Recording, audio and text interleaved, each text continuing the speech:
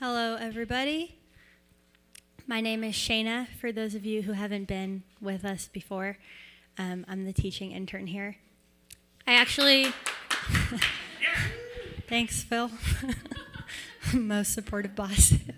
I actually was reflecting this week. I was looking back through some old emails and weirdness and realized it's been exactly a year since I applied for this job. So before we get started tonight, I just wanted to take a second and say thank you to those of you who have been along for the journey. I am so grateful that I've had this opportunity to learn alongside you and to get to journey with you, and I'm so grateful for the time that we've had and the time that we're going to continue to have. And with that, we're going to jump in because we have a very long, very deep passage that I'm really excited to get into tonight.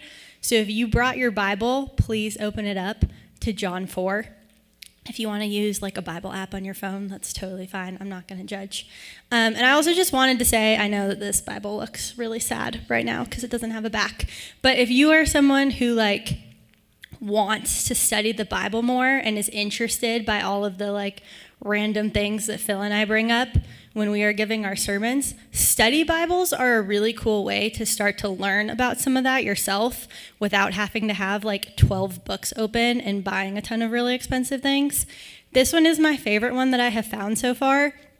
The quality of the binding is really, really bad, but the quality of the writing is super good.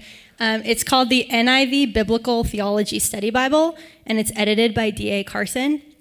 If you want to look at it, I will have it with me after the service tonight, and you can come up and flip through it and read all my weird notes and decide if you want to buy one. But flip open to John 4 in whatever Bible you happen to have with you tonight. We are looking at the story of the woman at the well. So if you've been around Christianity for a while, you have probably heard about it. And we're just going to start off right towards the beginning in about verse 5 or 6, where what it tells us is that Jesus is on his way back to Galilee, and he stops in the area of Samaria in a specific town. And starting off at verse 6 here, Jacob's well was there, and Jesus, tired as he was from the journey, sat down by the well. It was about noon. All of that sounds very random. We will get to it, I promise you. When a Samaritan woman came to draw water, Jesus said to her, "Will you give me a drink?" And then we just have these little parentheses just to let us know what's happening. His disciples had gone into the town to buy food. The Samaritan woman said to him, "You're a Jew and I'm a Samaritan woman. How can you ask me for a drink?" Another little aside, for Jews do not associate with Samaritans. And this tonight is where we get to get into our first random little fun facts session. Samaritans versus Jews. So basically, Samaritans were originally kind of a sect of Judaism, and they had a lot of differences and a lot of issues with each other, but there are two main ones that matter for tonight. So number one was about the Bible. So Jews believed in the entire Old Testament, which is the first 39 books of the Bible that we have today. Whereas Samaritans, we'll have our Jew side and our Samaritan side. Whereas for Samaritans, they only believed in the Pentateuch, which is the first 5 books of the Bible. And their version of the Pentateuch was slightly different, but the main idea was that both of them knew about and believed about this God named Yahweh, but they both had really different perspectives of what that looked like. And we'll get more into those details later when it comes back up. And then the other difference was the temple. So Jews believed the temple should be in Jerusalem, and the Samaritans believed that the temple should be somewhere else. And that really, really mattered because at the time, you could only worship God in God's temple. God's presence did not exist anywhere. You couldn't just pray to God wherever. You had to go to the temple to see God. And they got in such a big fight about it that 200 years before, this Jewish leader who wasn't necessarily behaving in the way that we would say God's followers should behave went and burned down the Samaritan temple. So then obviously the Samaritans got pretty mad. So then they went and took a bunch of dead bodies and laid them all throughout the Jewish temple and desecrated it. And so they really don't like each other. And because of this, Jews had decided that Samaritans were what is called ritually impure. And so what that means is if you're ritually impure, you can't go inside the temple and like meet God and spend time with God. You have to follow all of these guidelines. And so what the woman is saying to Jesus is she's like, do you know that if you drink water from my basket, you can no longer go to your temple? You will be defiled because you have interacted with a Samaritan. It's wild drama, guys. Jesus answered her, if you knew the gift of God and who it is that asks you for a drink, you would have asked him, and he would have given you living water. In so many words, basically what Jesus tells her is, if you knew who I am, you would have just said, well, can you just give me fresh water? Living water is like, water from a stream or a waterfall, not like the old, nasty water that's sitting in a well. But for Jesus, it's also like a play on words because he says living water, but as we're going to see, he's also referring to eternal life. So he's being like a little sneaky and clever with her. But she can keep up. Don't worry. This is like the coolest, deepest religious conversation that we see in the Gospel of John so far. Sir, the woman said, you have nothing to draw with and the well is deep. Where can you get this living water? Are you greater than our father Jacob, who gave us the well and drank from it himself, as did also his sons and his livestock? She's pretty much calling Jesus out, and she's like, I don't know who you think you are, but are you telling me that you for real are greater than our religious forefathers? Prove it. And Jesus answered, everyone who drinks this water will be thirsty again. Which is true. When you drink water, you get thirsty again. That tracks so far. But whoever drinks the water I give them will never thirst. Indeed, the water I give them will become in them a spring of water welling up to eternal life. The woman said to him, Sir, give me this water so that I won't get thirsty and have to keep coming here to draw water. I don't know how in one sentence Jesus got her so intrigued, but she's about it. She wants it. Jesus told her, Go call your husband and come back. I have no husband, she replied. Jesus said to her, You are right when you say you have no husband. The fact is, you have had 5 husbands, and the man you now have is not your husband. What you have just said is quite true. If you have ever heard a sermon on this passage before, this is typically where we get to the point where the pastor says, this woman is a prostitute. Because, number one, she came to the well at noon, which is like a weird time to come to the well because it's super hot and nobody wants to walk that far and carry all that water, so everybody goes in the morning. And number 2, because she's had a lot of husbands and now lives with a guy who isn't her husband. I don't know about you, but when I hear those things, I don't automatically go to sex worker. That seems like potentially a dramatic and sexist assumption to me. So that is one possibility, but I don't actually think that it is valid or fair to this woman at all. There are a couple other possibilities. Some people have hypothesized that this isn't talking about her at all and is actually just like some theological statement about gods that Samaritans looked at. There's another option that I think is most likely, and again, we can't prove this, so take this with a grain of salt. But back in those days, you could not legally get a marriage form unless you had a dowry. Because the marriage form was literally just a form that said how much money a man got paid for marrying you.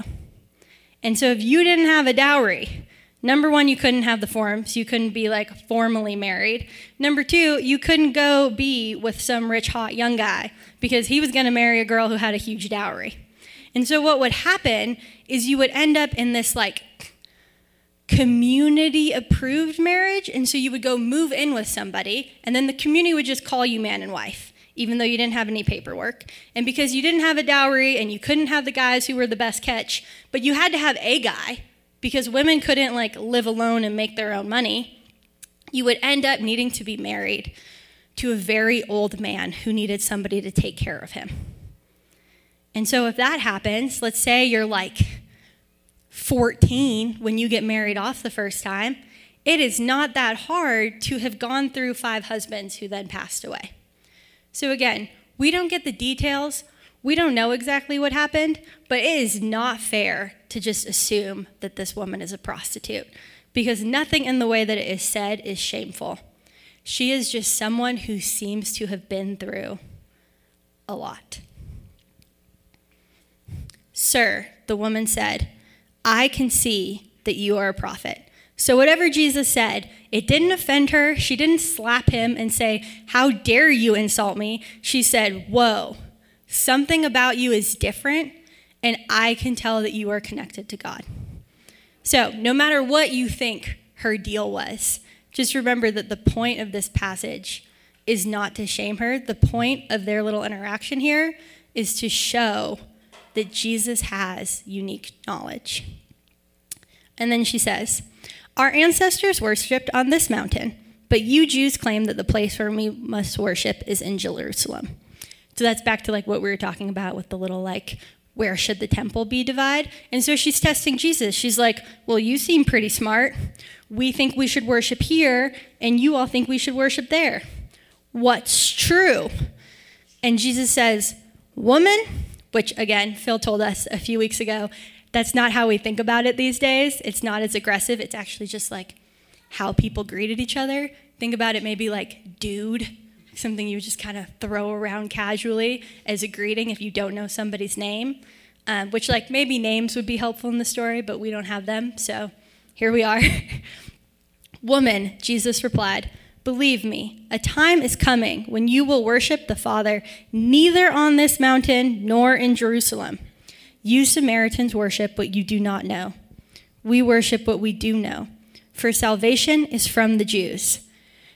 That little side note there ties into, this is where we come back to the Bible difference. So basically, because the Samaritans cut off at the first 5 books of the Bible, they didn't get everything up through like the story of David and the Psalms and the story of Isaiah. And all of that is where we have these really cool prophecies that point towards a Messiah from the line of David, aka Jesus. And so when he's telling her the Jews are right, he's saying this prophecy that the Jews are expecting is the prophecy that I'm coming to fulfill. He's not saying that the Samaritans are like less important or less loved by God. Yet a time is coming and has come now when the true worshipers will worship the Father in the Spirit and in truth, for they are the kind of worshipers the Father seeks. God is spirit, and his worshipers must worship in the Spirit and in truth. For Jesus' message to this woman, this little phrase right here is like a huge setup point where he tells her, hey, you've been thinking forever that like we have to worship God or here or here or here. But what I'm telling you is you don't have to worship God in a specific place. God is everywhere. God is spirit and he is truth and he is with you. And I was thinking about this and I was like, well, how do we make this sound relevant? Because it has been like 2,000 years since anybody has thought that you can only worship God in a specific room. So that's not like mind-blowing to us like it would be to her. But then what I was thinking about is even though we don't think that way and we have never thought that way, we do often feel like God is distant, right? Like God is not here with us. God is off in heaven or God is somewhere, but God is not here. And that is not like the point of the passage today, but it's an important setting up point for where Jesus is going next. Before he could keep going, he needed the woman to understand that God is not off somewhere else. God is here. And so as we keep going tonight, just for a second, just like stick that in your mind. Whether you believe it right now or feel it or not, God is here. The woman said, I know that the Messiah, called Christ, is coming. When he comes, he will explain everything to us. Then Jesus declared, I, the one speaking to you, I am he. It is the first time in the Gospel of John that Jesus says he's the Messiah. It's a very, very big deal. It's his first yo, this is me, big identifier, disclosure moment. And he doesn't choose to tell his disciples or the religious leader that he was just talking to that Phil showed us last week. He chooses to tell this woman who is from a different ethnic context that he is supposed to hate, which is kind of weird. But I think the point is that he tells her because she gets it. She's just had this incredibly deep theological conversation with him and has picked up on things that nobody else has. And now what we're about to do is the disciples are going to come back in, and it's going to set up this like contrast showing us how much she gets it versus how much they absolutely do not get it whatsoever. Just then, his disciples returned and were surprised to find him talking with a woman. But no one asked, "What do you want?" or "Why are you talking with her?" The reason they're so confused is because back then, if you were to talk to a woman alone, like alone but in public, basically it meant that you wanted to marry her. There is absolutely no reason that you would go speak to a woman besides to try to proposition her. And they're like, "Jesus, what are you doing? You can't marry her." But what I think is so cool, and the point of this passage is not to be like feminist, but it's just like this really cool women empowerment moment where Jesus sees this woman and he does not approach her as a sexual object or like something to just be married, but he like sees her and values her as someone to have this incredibly deep conversation with. And I just think that's so cool. Like, we just have to look at that because that was wildly countercultural for the time. His disciples gave up everything to follow him because they thought he was so cool. And when they saw him talking to a woman, they were like, "Dude!" But Jesus doesn't care because women are more than that to him. Then, leaving her water jar, the woman went back to the town and said to the people, "Come see a man who told me everything I ever did. Could this be the Messiah?" They came out of the town and made their way toward him. So, told me everything I ever did would really fit if we were talking about a woman who had been put in different marriages since she was basically a child, because that would be like the story of how many husbands she had had and which husband she was currently living with when her value was all wrapped up in which man she was married to. That would be the story of everything she had ever done. That would be her life story. So that's just to note that that's what she's talking about. She's not talking about everything I ever did in a shameful way. She's talking about the recap of her life. But the really cool thing here was right back in verse 28, right there, leaving her water jar. This woman walked, it was probably about a mile, in the middle of the scorching sun to go get water. And this isn't just like, her hydro flask or her like fancy Starbucks drink. This is like all of the water that she would have that day for drinking and for cooking. All of it. Like, imagine if you didn't have your tap, didn't have anything except for one bucket of water. And what Jesus told her was so exciting that she literally left it behind. She did not even bring it with her. And I think that is so cool because it just shows how much she got it. Like, she understood that whatever Jesus was saying was so wild and so important that it mattered more than having water. It mattered more than being able to make dinner. I mean, imagine making dinner without water. I know that like water is not a core part of our meals, but how often do you like rinse a vegetable or a pan or need a glass of water to drink with your meal? It's crucial. And she just left it behind. And I mean, it kind of makes me it made me reflect back on when I first became a Christian, which was like 9 years ago now, almost 10. But it was this crazy moment for me. My life up to that point, like the summary of my story, had been cycles of abuse and violence and pain and brokenness. And when I met God, it was this moment where God showed me the value of human life.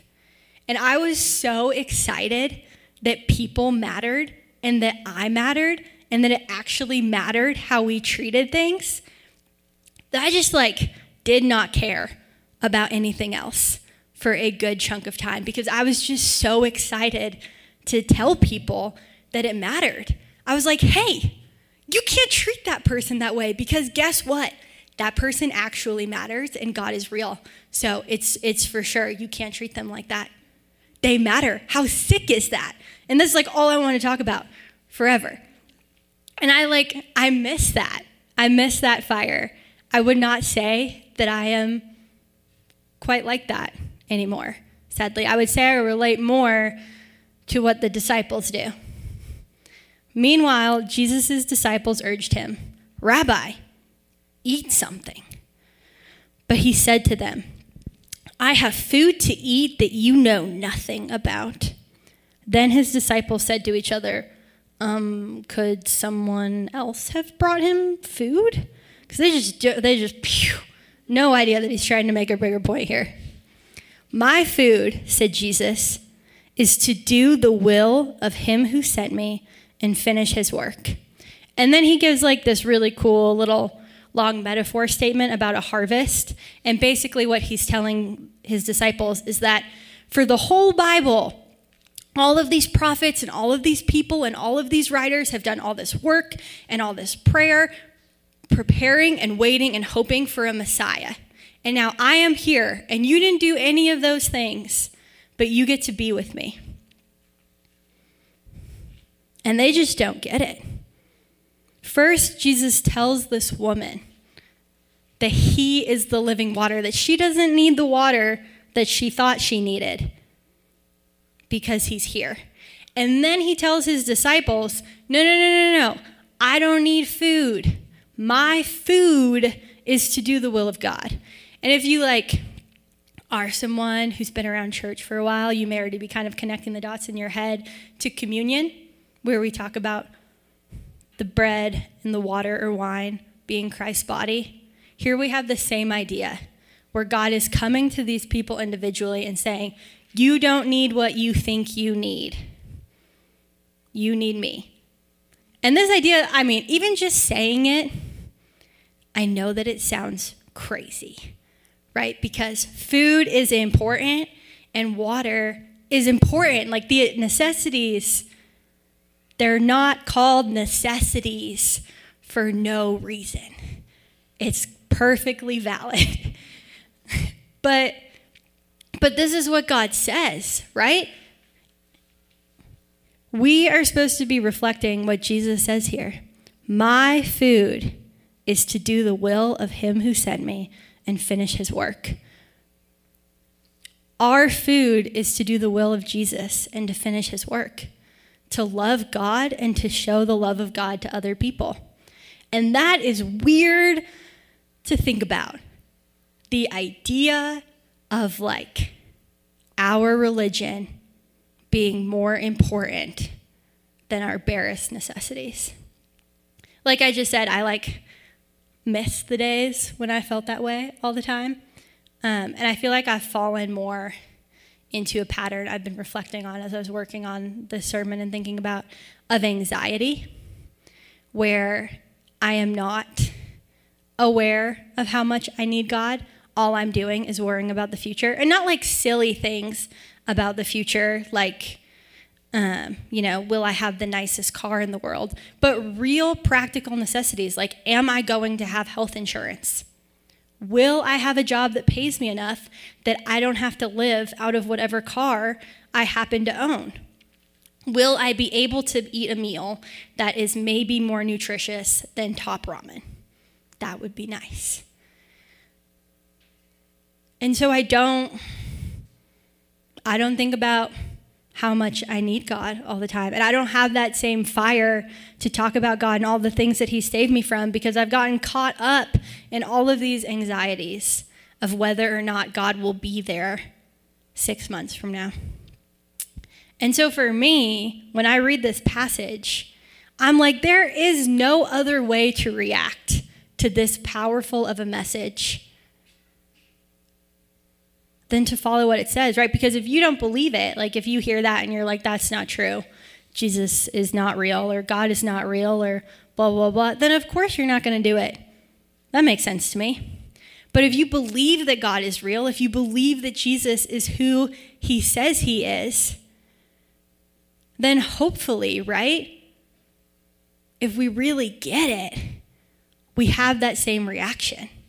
And I don't feel that fire all the time, but this semester, I am completely focusing on the practice of presence And so I am trying to train myself to stop worrying about the future and to start finding God in the moments that I'm in. To stop thinking, well, no, I need to do this because that needs to happen to get me here so that I don't have to blah, blah, blah. And start thinking, okay, God, like, how can I actually be loved by you and show your love to someone else right now? And not all of you struggle with anxiety in that way. And not all of you struggle with being present. But whether you do not believe in God at all yet and are just interested, or whether you have been following Jesus since long before I was born, there is somewhere in your life that you currently choose to put God second, that you can choose to put him first.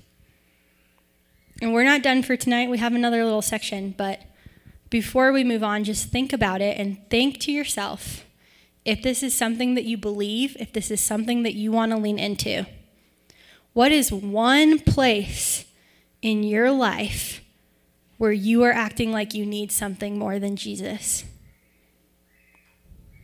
And if you already have a solution to a way you can do it differently, that's great. If not, just think of that one thing.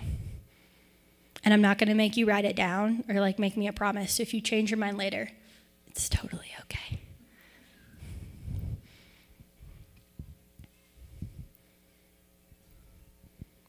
Keep that in your mind or keep thinking it through. And we are going to get to the last part of our passage for tonight.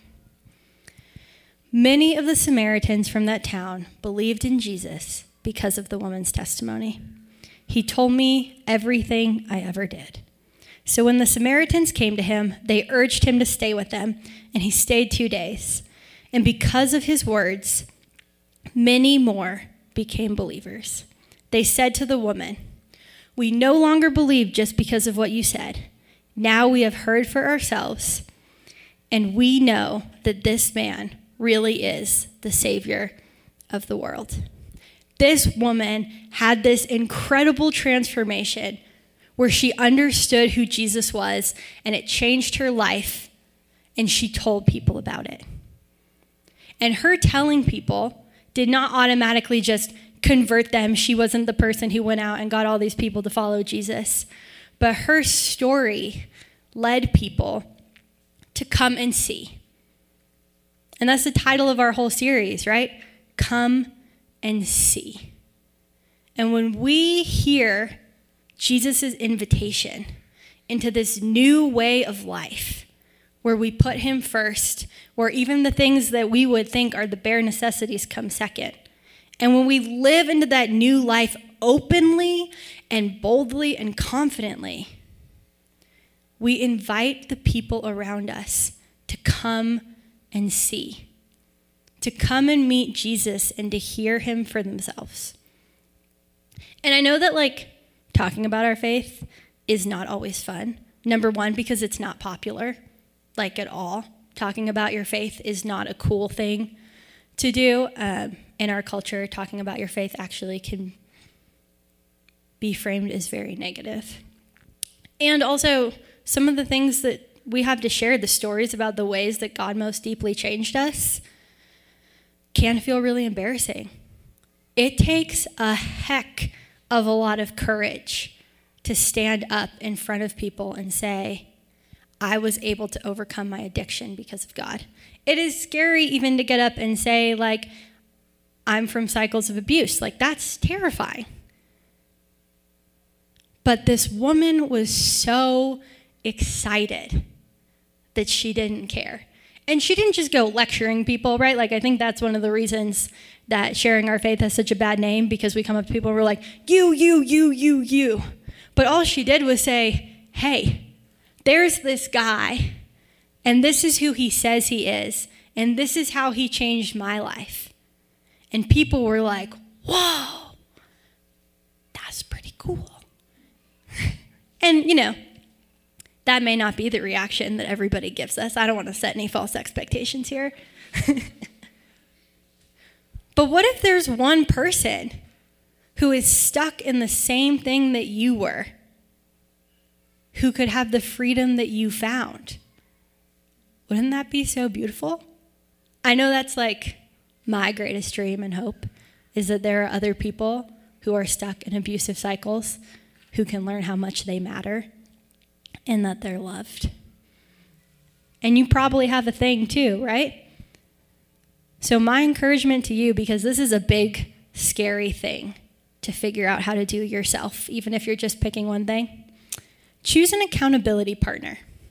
That is somebody you trust in your life who cares about the same things that you do, and tell them, this is one way that I want to start to prioritize Jesus. And this is one person that I want to share about it with. And then they can pray for you, and they can talk to you, and the best part is they can hold you accountable. They can check in with you in 3 weeks and go, hey, how's that going? Have you done anything there? Because we hear different talks every week, right? And there are so many things that happen in life, and it is so easy to sit here and think, I should do that. And then the kids are screaming, or you're really tired, or you haven't eaten dinner, and then all of a sudden it's bedtime, and then it's back to work Wednesday morning, and it just kind of flies out the window, right? Which is totally fair. The same thing happens to me.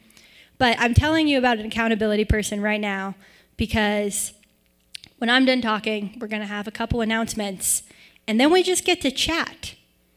So you can literally grab somebody in this room or a person next to you if you are watching online, and you can say, hey, will you be my accountability partner? Just like that. And if someone asks you to be their accountability partner and you say yes, which you should say yes, definitely say yes, do it. Like, don't just say yes, actually do it. My suggestion, when you say yes, say when's a good time to check in with you and set a reminder on your phone. That way you can't forget, because you're definitely going to have your phone. Nobody goes around without their phone anymore. And then your phone is going to go off in a couple weeks, and you're going to go, oh, yeah. And if, there's someone you haven't talked to a ton before, get their number, the basics. But pick one way that you can step into a new life with Jesus. Think about one person that you might want to share that journey with, and ask somebody to hold you accountable to it. I'm going to pray for us, and then Phil's going to come do announcements.